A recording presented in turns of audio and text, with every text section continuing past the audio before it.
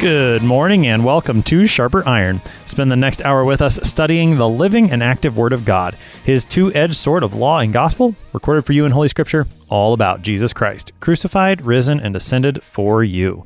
Thanks for tuning in this morning here on Worldwide KFUO. Christ for you, anytime, anywhere. I'm your host, Pastor Timothy Apple of Grace Lutheran Church in Smithville, Texas. Sharper Iron is underwritten by the Lutheran Church Extension Fund, where your investments help support the work of the Lutheran Church Missouri Synod. Visit lcef.org for more information. On this Wednesday, November 4th, we're studying 1 Timothy chapter 5, verse 17 through chapter 6, verse 2. St. Paul gives Timothy further instructions concerning the lives of Christians within their various God-given vocations. To help us sharpen our faith in Christ as we study God's Word today, we have with us regular guest, Pastor Clint Poppy. Pastor Poppy serves at Good Shepherd Lutheran Church in Lincoln, Nebraska. Pastor Poppy, welcome back to Sharper Iron. Well, thanks for having me, Pastor. It's always a great honor. So we get started this morning, Pastor Poppy. Let's talk context. Where has Paul been in this epistle? Where is he going? What do we need to know going into this text today?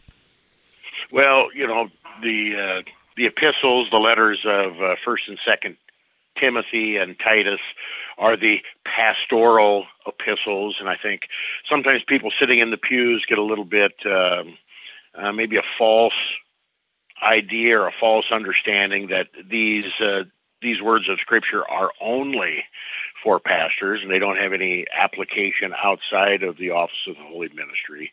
And so I think it's good for us to remember and recount that all of Scripture is God-breathed, and that while there may be some specific parts of these pastoral epistles that are directed at the office of the holy ministry, they are for all of God's people. It's the inspired, inerrant, infallible Word of God. And in 1 Timothy especially, Paul, old pastor, is writing to Timothy, young pastor, on how to conduct himself in the church. I came across a little nugget, a little tidbit in Luther, and he writes, after all, Paul sets up this entire epistle that Timothy may know how to conduct himself in the church. This is the goal of the epistle. I thought that was kind of a neat little sentence and summary. How Timothy is to conduct himself in the church, and by extension, how pastors are to conduct themselves in the church, by extension, how Christians are to conduct themselves in the church.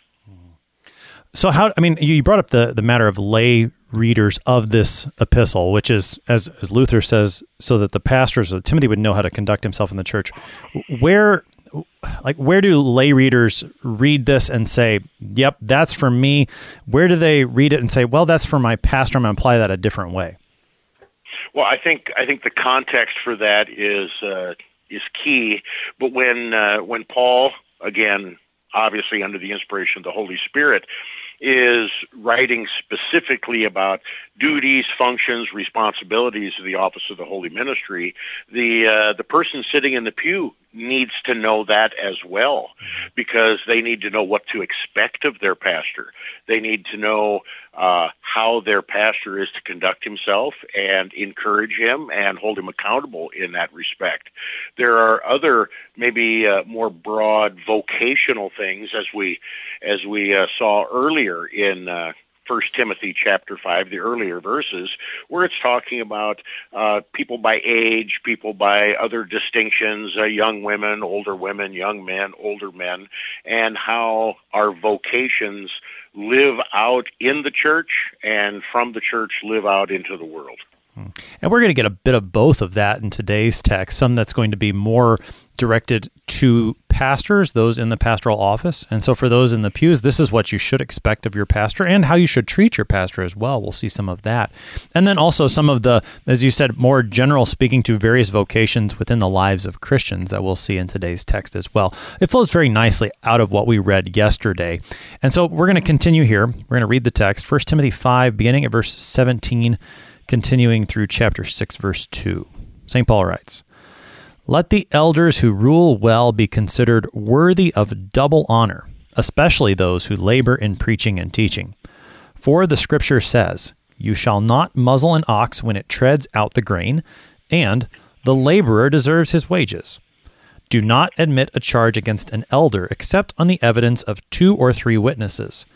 As for those who persist in sin, rebuke them in the presence of all, so that the rest may stand in fear. In the presence of God and of Christ Jesus and of the elect angels, I charge you to keep these rules without prejudging, doing nothing from partiality. Do not be hasty in the laying on of hands, nor take part in the sins of others. Keep yourself pure. No longer drink only water, but use a little wine for the sake of your stomach and your frequent ailments. The sins of some men are conspicuous, going before them to judgment, but the sins of others appear later. So also good works are conspicuous, and even those that are not cannot remain hidden.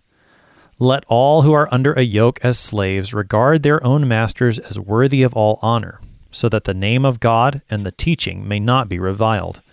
Those who have believing masters must not be disrespectful on the ground that they are brothers. Rather, they must serve all the better, since those who benefit by their good service are believers and beloved.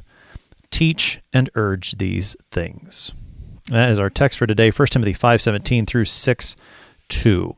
Pastor, probably the first thing that comes to mind is identifying who these elders are in verse 17. Again, Paul starts, let the elders who rule well. In yesterday's text, in 5:1, the ESV translates, do not rebuke an older man. And so we've got actually the same word in Greek there. Verse 1 seems to be referring to just in general, an older man with no specific vocation in mind. Is that the same way Paul is using the word in verse 17 here? Well, that's the million-dollar question in studies of 1 Timothy chapter 5. There are a lot of varying opinions that are out there, and I don't think they're as much at odds as some would have us believe. Most people, most scholars, most commentaries, certainly the Lutheran Study Bible, sees kind of a shift here in verse 17 and narrowing down the older men from verse 1 of chapter 5 into the older men who just happen to be pastors. Luther is really, really interesting in this, and it's volume 28 of Luther's works. Luther kind of looks at this, and these are my words and not his, but he kind of looks at this in kind of a wide sense and a narrow sense. And this word used in a wide sense would be that older men in general, and you treat your elders with respect and honor and so forth. And then certain places more in a narrow sense where it is more focused on the office of the holy ministry. But even at those places where it is focused on the office of the holy ministry, Luther is very, very quickly to point out that these same principles apply in how we treat older men, how we treat other Christians, how we treat our brothers and sisters in Christ, that these principles are not only for pastors, but apply in a wider way to the church. I think that's helpful.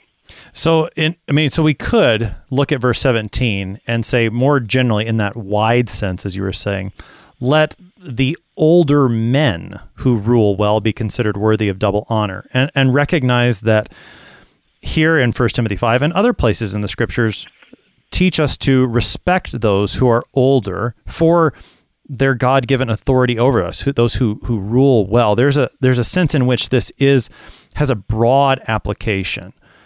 But it does seem, as Paul continues, that he's got what we would call the pastoral office in mind more specifically as well. And, there are other clues to that, especially when we get into the laying on of hands and things like that. This verse 17 is a very, very important verse in certain church bodies. The Presbyterian Church, this is where they get their distinction between ruling elders and teaching elders, and very, very little emphasis on what we would call the office of holy ministry. And so getting a good grip and getting a good picture on what Paul is addressing here to young Pastor Timothy, I think, is important.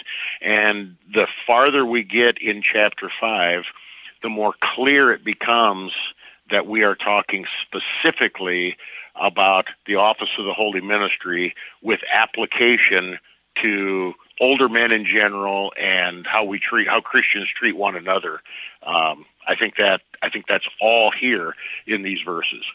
So here then, and that would be where the word elder itself would have a wider application than just an older man. So there could be, if we're gonna read it that way as well, there could be an elder, say like Timothy, who happens to be a young man, but he's still called an elder scripturally speaking because he occupies the office of the holy ministry. And so in that sense, Paul maybe not almost, Paul uses the word elder and overseer. We talked about that word back in 1 Timothy 3, where Paul lists the qualifications of overseers.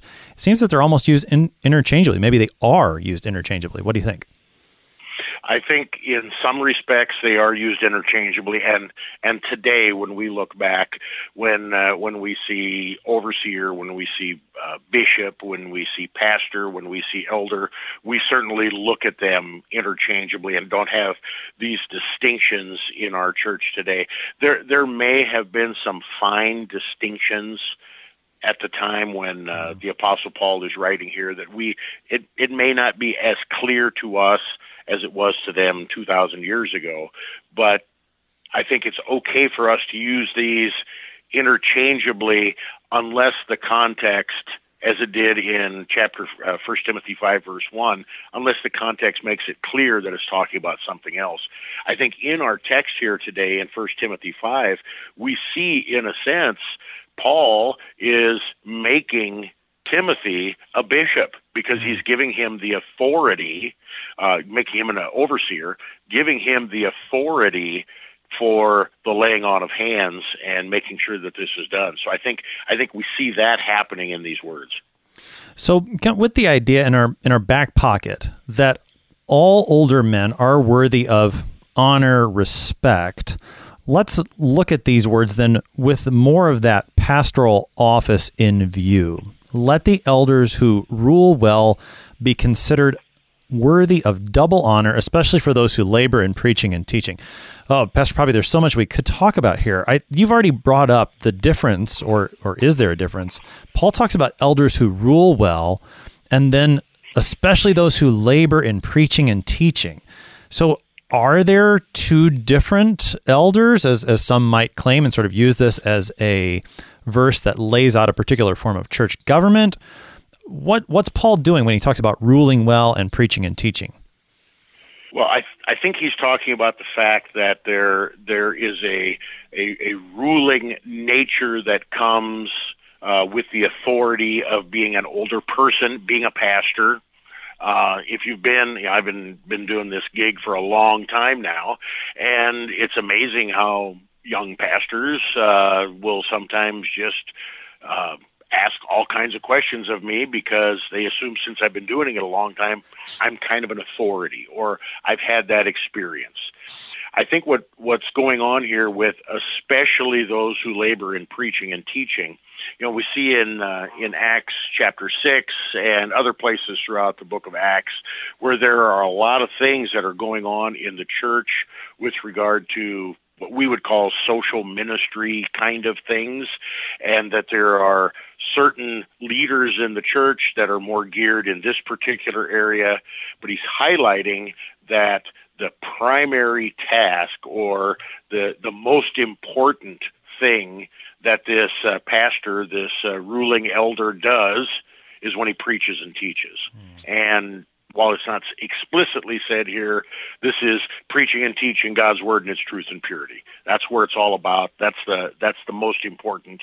And these pastors are worthy of double honor. And what you want to do with that double honor word, that can be taken in a lot of different ways too. Well, how should we take it, Pastor Poppy? Since we'll just keep that conversation going right there. What does Paul mean by double honor? Well, I suppose that when the pastor walks in the room, you can bow down to him twice instead of once. That would be a type of double honor, but that is symbolism over substance. Yeah. Treating your pastor, the one who leads you in the Word of God, with an extra measure of respect.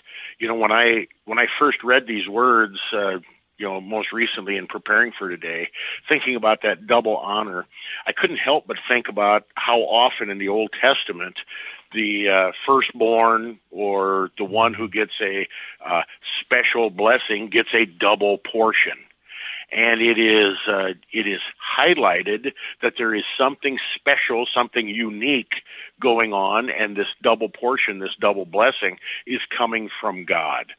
When we go into verse 18, don't muzzle the ox, the laborer deserves its wages, I think it's clear that what we're talking about here with this double honor is, don't only honor your pastor with words, honor him with a paycheck. Honor him with substance, sustenance. Take care of the one physically who is taking care of you spiritually.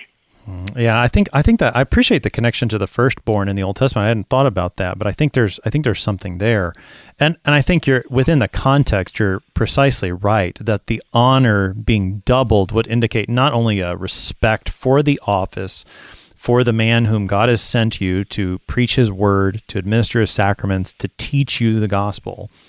It's not only that respect, but it is also the matter of compensation that Paul does bring up in verse 18. Real briefly, Pastor Poppy, before we go there, I just wanted to connect the words ruling well and preaching and teaching. As I was reflecting on these words, reading this in preparation for today, that the matter of an elder or a pastor ruling or having authority may cause us a bit of discomfort, I guess, in today's world. That's not something sometimes that's something we shy away from. And yet, what is the authority that God has given the pastors? It's not to make the congregation do whatever He wants, but it is to preach and teach. It is to give them the word of God. And I was reminded of what Jesus talks about in Matthew 20, where His disciples are arguing about who's the greatest. And He says, I'm putting you in the church as servants, not as those who are going to lord it over others, but you're servants in the same way that I'm a servant, Jesus says. And the service that pastors give, by which their authority is exercised in the church, is the preaching and teaching of God's word, which, I mean, that means a lot to me as a pastor, and hopefully it speaks to those in the pew as well. And we don't need to claim an extra authority, like, I talk louder than everybody else so that I have more authority. I can really bark out my orders. I'm real strict in this area because I have more authority. The authority that we have is the Word of God, and it seems weak and meaningless to the rest of the world. And yet this is precisely what God has given us. I know many of our churches have either recently celebrated the Festival of Reformation or will. And that first reading from Revelation 14, 6 and 7, where the angel is flying around with an eternal gospel to proclaim. That's the weapon God has given us in the church militant. That's where our authority comes from the Word of God, from this Word that is eternal. And we preach it, we teach it, and we don't have to try to usurp any other authority, because all authority in heaven and on earth has been given to Jesus, and now He gives us that very same authority as we go forth. And so because of that authority conferred by Christ upon those whom He sends as pastors, again, Paul here says that those who rule well like this are worthy of double honor, and we've made that connection. That means not only respect, but also the matter of compensation, which is where Paul goes in verse 18. And to show that, he quotes the Old Testament. He says, "You shall not muzzle an ox when it treads out the grain, and the laborer deserves his wages." Now, the second verse, I think, that makes sense. But what's this matter of not muzzling an ox while it treads out the grain? Well, if you've been on a farm, you might be able to get this picture a little bit more. But some of the old-time movies, westerns that you've seen, or even movies about Bible times, you might have an ox or several oxen tied up, and they're walking in a circle. and these oxen are walking in a circle, and what they're doing is they're connected to an apparatus that is separating the wheat from the chaff. The oxen, as they are doing their thing, some of the grain is falling on the ground, and it is by their feet. If you muzzle the ox can't eat while it is treading out the grain. If you keep the ox unmuzzled, he can get a little food and get a little sustenance as he is doing his work. And when you think about it, that word picture applies perfectly to the office of the holy ministry.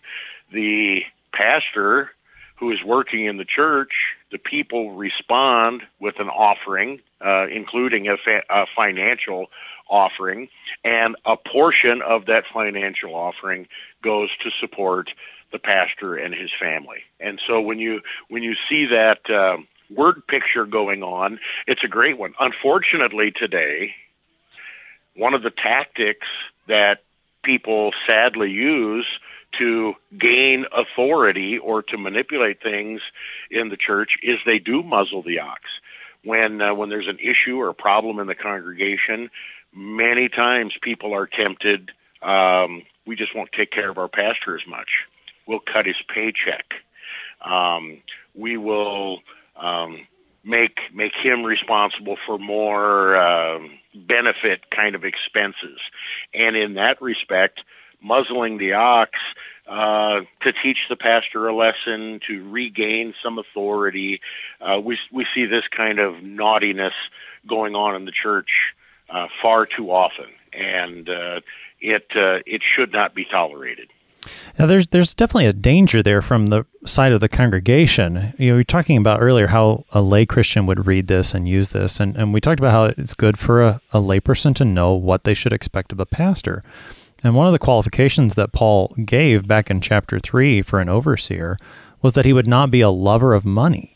And so you could see how easily a command like that to an overseer could be abused by someone, as you said, who's trying to usurp authority or to grab at power, not authority, but to grab at power and try to hold that over the pastor's head as if this verse weren't written. And there's a needed humility from both parties, from the pastor and congregation alike, such that the pastor doesn't fall into the temptation of greed and desiring to do the work of the office for the sake of monetary gain, but also so that the congregation doesn't take advantage of the man who is given to serve them and does provide for him and his family as God's word commands. The old Adam is alive and well in both pastors and lay people, and there's a temptation toward greed on both sides of the coin.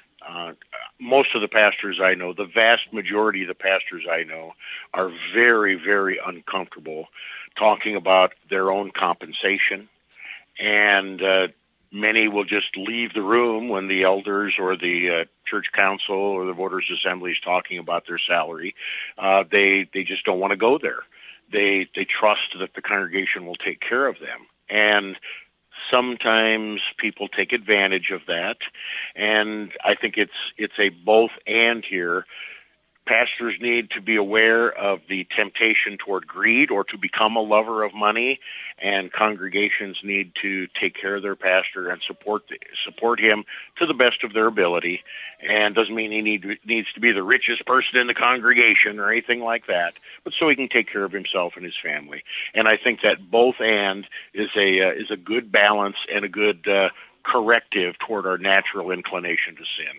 Yeah, I mean, and Paul's not done addressing the matter of money here in this epistle. He's going to bring it up a couple more times to Timothy and then for those in the congregations that Timothy is serving as well. So this is, as you said, it is a both and for both pastors and congregations to consider what the Lord calls them to do and how to live in love toward each other, all the while trusting in the Lord to be the one to give them daily bread.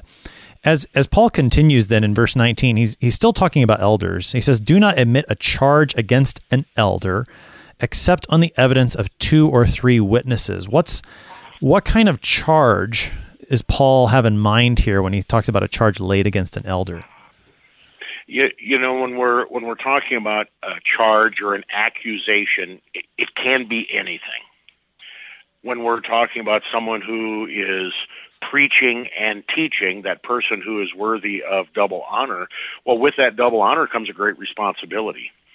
And the charge would be false teaching, false preaching, or as we in the Lutheran Church Missouri Synod would know it from our bylaws and our Constitution, living a scandalous lifestyle.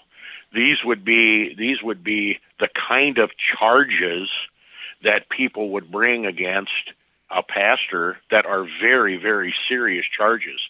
Now, as we're looking at this in the context of the office of the holy ministry, this same principle applies to any charge and any accusation being brought against anybody. That we should be very, very slow to believe accusations that are maybe brought with less than big evidence. They're not supported by witnesses, anonymous sources. That's always a big thing in our news. And that we need to be very slow and very discerning when it comes to these charges. There's a lot at stake with regard to the office of the holy ministry, and so we want to be careful with any false accusations. But let's be honest, there's a lot at stake with anyone's reputation. And so we want to be extra cautious. That's why God gave us the 8th commandment, so that we do not hurt or harm our neighbor's reputation. Yeah, definite need for care when it comes to this matter of reputation. And Paul's got a little more to say on that in this verse when he talks about 2 or 3 witnesses. We're going to pick that up on the other side of the break. You're listening to Sharper Iron here on KFUO. We'll be right back. Please stick around.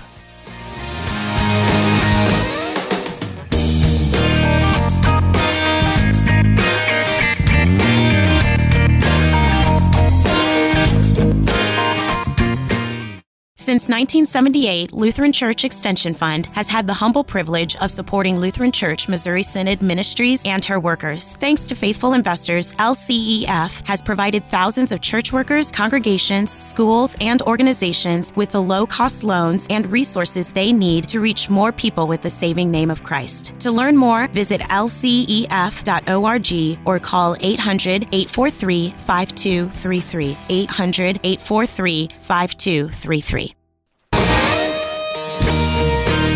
Welcome back to Sharper Iron. It is Wednesday, November 4th. We're studying 1 Timothy chapter 5:17 through chapter 6, verse 2. We've got Pastor Clint Poppy with us. He serves at Good Shepherd Lutheran Church in Lincoln, Nebraska. Pastor Poppy, prior to the break, we were looking at verse 19, and Paul's talking about charges admitted against an elder. And we were saying, and this is true of anyone, particularly for those in the pastoral office, but for anyone, that when we're talking about the matter of reputation, we don't want to tear someone's reputation down, and that when there is a charge, there should be solid evidence. And Paul here talks about 2 or 3 witnesses. What's the qualification for 2 or 3 witnesses? Well, in the Old Testament, you have many, many places that refer to the fact that you need multiple witnesses in order for a charge to be brought or a charge to be considered legal or trustworthy. We have several places where when God takes an oath, he calls heaven and earth or the aspects of nature as his witnesses. So God abides by this same thing. He's going to have his own witnesses that he's telling the truth. And one cannot help but think of Matthew 18 and what we oftentimes refer to as the stages of admonition in that chapter with regard to what do you do when a brother sins against you? And that second step, I think as most people would say it, would be to take 2 or 3 witnesses with you so that everything may be established with witnesses. This is not he said, she said. This is not hearsay. This is serious stuff. We need to have witnesses that'll put their name by their testimony and treat the charge and the call to repentance, which is what this is really all about, very, very seriously. God loves reconciliation. God loves repentance. That's why he sent Jesus. Mm-hmm. Yeah, and that's where, I mean, Paul continues on that same vein. You brought up Matthew 18, and as Paul continues, I mean, it's almost like he's got Jesus' words there in front of them and is using those as the model for what he's writing Timothy. He says, as for those who persist in sin, rebuke them in the presence of all. I mean, there's the move that Jesus makes from 2 to 3 witnesses to telling it to the church. So, you know, the private rebuke with 2 or 3 to the public rebuke. Now, Pastor Poppy, as Paul continues here, he says, as for those who persist in sin, he's not as specific there. Does he still have the charges against pastors particularly in mind, or is he starting to broaden things a bit? You know, it's a both and again. I think the context of these verses would tell us that we should look at this first and foremost with regard to the office of the holy ministry, preaching and teaching the word. But by application, this extends to every Christian, everyone's behavior, because persistent sin will lead someone away from the faith. Persistent sin will end up with an obdurate heart and the sin against the Holy Spirit. God's goal is repentance. God's goal is forgiveness. Anybody can misspeak. Anybody can make a stumble and be easily corrected. But when someone digs their heels in and persists in sin, they need to be rebuked. And if this sin is public, they need to be rebuked publicly. 2 things come to mind. Luther's words in the Large Catechism with regard to the 8th commandment, where he gives a long and strong appeal that private sins are treated in a completely different manner than public sins. And public sins, for the sake of the gospel, must be rebuked publicly. The other thing that comes to mind is, Paul lived this out. I believe it's in Galatians 2 or 3, where Peter is eating one way around the Gentiles and another way around the Jews, and Paul calls him out on it. And Paul said, I had to rebuke Peter in front of them all, and for the sake of the gospel. And so I think this is very, very important for us. If someone has a secret sin and only you know about it, you go to them. You keep it quiet. You protect their reputation. But if there's a public sin, and in this day of social media and YouTube and all churches doing all kinds of stuff out there, there's a lot of things that are out in the public that weren't 20 or 40 years ago. These kind of things need to be taken to task for the sake of the soul, for the sake of the gospel. Well, and that's particularly true when it comes to the office of the holy ministry, because there with the matter of the 8th commandment, not only is the matter of the 8th commandment in view, but you start talking about the 2nd commandment and the misuse of God's name. And when it is an occupant of the office of the holy ministry, when that man starts to preach falsely and to persist in that sin, or when he starts to live a scandalous life and persist in that sin, now we're not just talking about his honor that is at stake and his own need for repentance, but now we're talking about, as you brought up, this is a matter of the gospel, lest others be led astray in this man's false teaching or be led toward persisting in a sinful lifestyle themselves. That man needs to be rebuked so that he doesn't lead others into that same sin. And I think that's part of at least what Paul says as he gives the reason. He says, so that do this public rebuke, so that the rest may stand in fear. And again, fear can be looked at in a lot of different ways. Mm-hmm. I am afraid of certain things, maybe a poisonous snake or drowning since I don't swim. But when we're talking fear in this kind of a context, this is that fear, love, and trust that Luther teaches us, the meaning to the 1st commandment. This is faith. This is faith, that fear, respect, honor, trust that comes in knowing that I'm a sinner, knowing that I'm accountable to God, and knowing that God has loved me and forgiven me through the bloody death and glorious resurrection of Jesus. There ought to be a fear, love, and trust relationship in that respect. And if there's not, if I fear my reputation, if I fear my standing, my paycheck, whatever, more than I fear, love, and trust in God, I'm always going to get myself in trouble. Yeah, I think that element of fear is there, that this is a matter of, where to go, the rest may stand in fear. This is a matter of God's ultimate goal, which is to keep his church in the true faith, in repentance, in forgiveness. And when it requires a pastor to be rebuked for false teaching, then he wants that done so that congregation will be presented on the last day pure and spotless in Christ. That's his ultimate goal, is always that repentance and reconciliation. And not only for the congregation, but also for the man himself, lest that pastor lose for himself his own salvation. That God wants repentance for that pastor as well, and for those under his care. All of that is in view. And to go back to Matthew 18, the goal there that Jesus gives us is always to win the brother back. When he listens to you, you've gained your brother, and that's always the goal. It's never just to make somebody feel bad or because you want to kick somebody out. The goal is to win him back. Or to win. That's we're all about keeping score. We want to win. And while everything we've said here is especially true for pastors, this works for any leader in the congregation. If you've got an elder in the church, or let's say someone who's been the head of the LWML for many, many years, and all of a sudden they're living a scandalous lifestyle, or they have a baby and they decide not to get their baby baptized, but dedicated at the local assemblies of God. This is public sin. And for the sake of the congregation, for the sake of the people that have looked to them in leadership type roles, this sin needs to be publicly rebuked. So as Paul continues then into verse 21, he now speaks very directly to Timothy.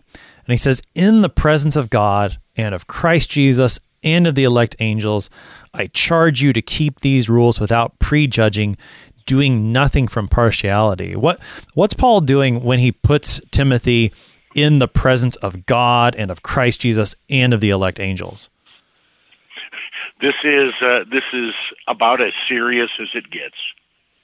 When we testify, if you've ever had the opportunity to testify in court, I have several times, and you are swearing before God, when you are taking an oath of office, it's like pay extra special attention because God is watching. This is a specific oath, a specific directive that is going here. The interesting thing is this elect angels term. To the best of my knowledge, this phrase is not used anywhere else in all of Scripture.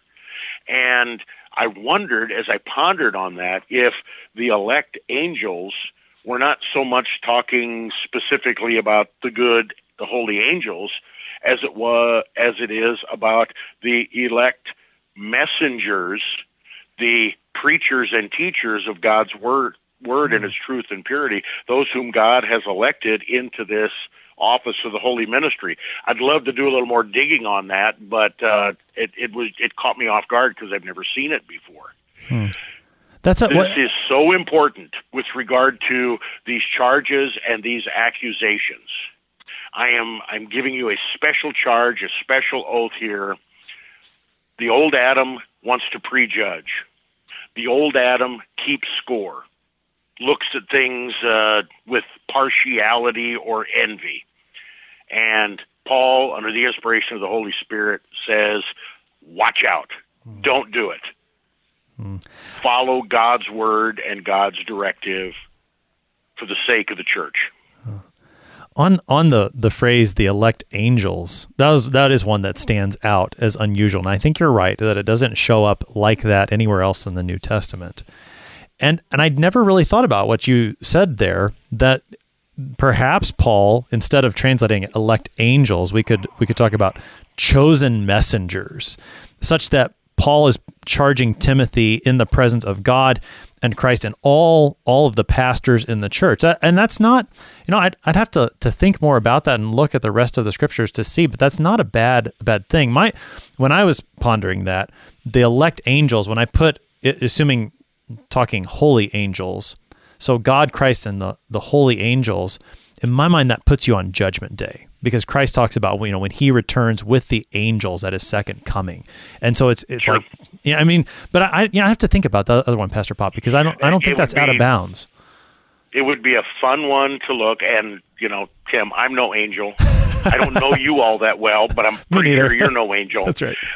And yet, by the grace of God, through the office of the Holy Ministry, he has given us the angelic task of being his messenger, and to be able to be his mouth for the only eternal gospel, the only eternal good news, and to bring that word to sin-stricken souls. That's the most precious thing that God could possibly give me. What an awesome gift. And so I'm certainly not saying that's the only way to understand that, but it might be one way to look at that. Yeah, no, I agree. I think you that might be it. That might be it. And that's not a bad, it's a good thing to remember, because sometimes the scriptures do speak that way and use the word angel, which does not have to mean a heavenly being. The word angel in Greek simply means messenger, and sometimes that's what a pastor is. He is a messenger, and so that's in bounds, I think. I want to go back though to that without prejudging, doing nothing from partiality as well, because as we were talking earlier about this matter of those who persist in sin need to be rebuked publicly. There is a great temptation there to act in partiality or to act with prejudging. You think about those who have occupied these positions among us, and it would be easy for us to let a sin slide because he has been an elder for so long, or because she has been the head of the LWML forever, or because he's been our pastor for 25 years. And so we're just going to kind of turn away from that sin and not deal with it. And Paul charges Timothy, no, you can't do that. You can't do that. The only judgment that stands isn't your own partiality, but it is, what does God's word say? And that has to be the standard. There's too much at stake to let those kind of things happen. And with regard to pastors, we see it all the time. We think of a pastor that wears a black shirt and a collar a little bit differently than a pastor that wears a three-piece suit or a polo shirt. We think of a pastor who wears a chasuble a little bit differently than the pastor who's got the big screen and the praise band up. Rather than looking at their words and their conduct, we try to look at the outward things, people's reputation, what clubs or groups they belong to, what magazines they subscribe to, and we assume about other pastors what they believe, teach, and confess, rather than actually sitting down and having the conversation. And I think that knife cuts in a lot of ways. And I think that's just a good reminder for all of us to not prejudge based on anything. Right. Listen to what he teaches. Listen to what he says. That's by their fruits you will know them. And that's the fruit of the pastor, is what is he saying? And keep your eyes there. Keep your eyes on the ball. Don't get focused on all those other things that might lead you to prejudge in a way that's not accurate. And I think that fits very well with what Paul goes into in verse 22. He says, do not be hasty in the laying on of hands. I mean, that sounds an awful lot like ordination, Pastor Poppy. Is that what Paul's got in mind there? Yeah, and the laying on of hands can be applied to how you put someone in authority, but I don't know how you can look at verse 22 and not say that this is specifically in reference to the office of the Holy Ministry. Don't be too hasty in ordaining someone into the office of the holy ministry. And I think by extension, we can then take that, don't be too hasty in making a decision to go to the seminary or admitting someone into the seminary. Don't be too hasty into putting someone in a leadership position in the church, like elder or chairman of the congregation. I think we sometimes are tempted to be hasty rather than go through the more long, sometimes painful, arduous process of making sure someone really is who they claim to be. Yeah, there's definitely a temptation to do that, particularly when and I'm just thinking through, you're looking to fill spots sometimes, and there's a temptation, well, just put somebody there. Well, no, it's not just a spot to be filled, and that's true of the pastoral office, and it is true of other leadership positions within a congregation. It's not just a spot to be filled, but it is a place in which a person is given to serve the Lord in that whatever particular role it may be. And it's not a matter of hastiness, but it is a matter of great deliberation and looking at the person such that all of these errors, you don't fall into them, but rather hold on to that truth of the gospel. And we should never lose sight of that. That's what Paul's been telling Timothy all along in this epistle, is to hold on to the truth, because the truth is the only thing that's going to save. And when we take our eye off of that, then there's all kinds of temptation and error that we could fall into, and will lead pastor and people alike astray. That truth is the only thing that can save, and that truth is the only thing that lasts. Yeah. The temporal things that we are so often so concerned about, these things come and go. In the grand scheme of things, they oftentimes prove themselves to be not that big of a deal. But the Word of God endures forever. It is true, and it is worth taking a little extra time to make sure that we have it right. What about in verse 22? Paul, after says, don't be hasty in the laying on of hands, he says, don't take part in the sins of others, keep yourself pure. How do those things go together? Well, when we overlook someone's sins and don't rebuke them for the sins that they've committed, you talked about, the pastor that's been around for 25 years, and, we're going to cut him a little extra slack. We're going to look the other way. Or, the other illustrations that you used, when you don't treat sin seriously and you let it slide and you let it go, when you have an opportunity to correct and rebuke, you participate in the sin of the other person. And if specifically here with regard to someone being a pastor, if you know that someone has some deep, dark sins in the past that have never been dealt with, an altercation with the law or some sexual sin or whatever, and you keep quiet about it and don't do anything about it, you're participating in that sin.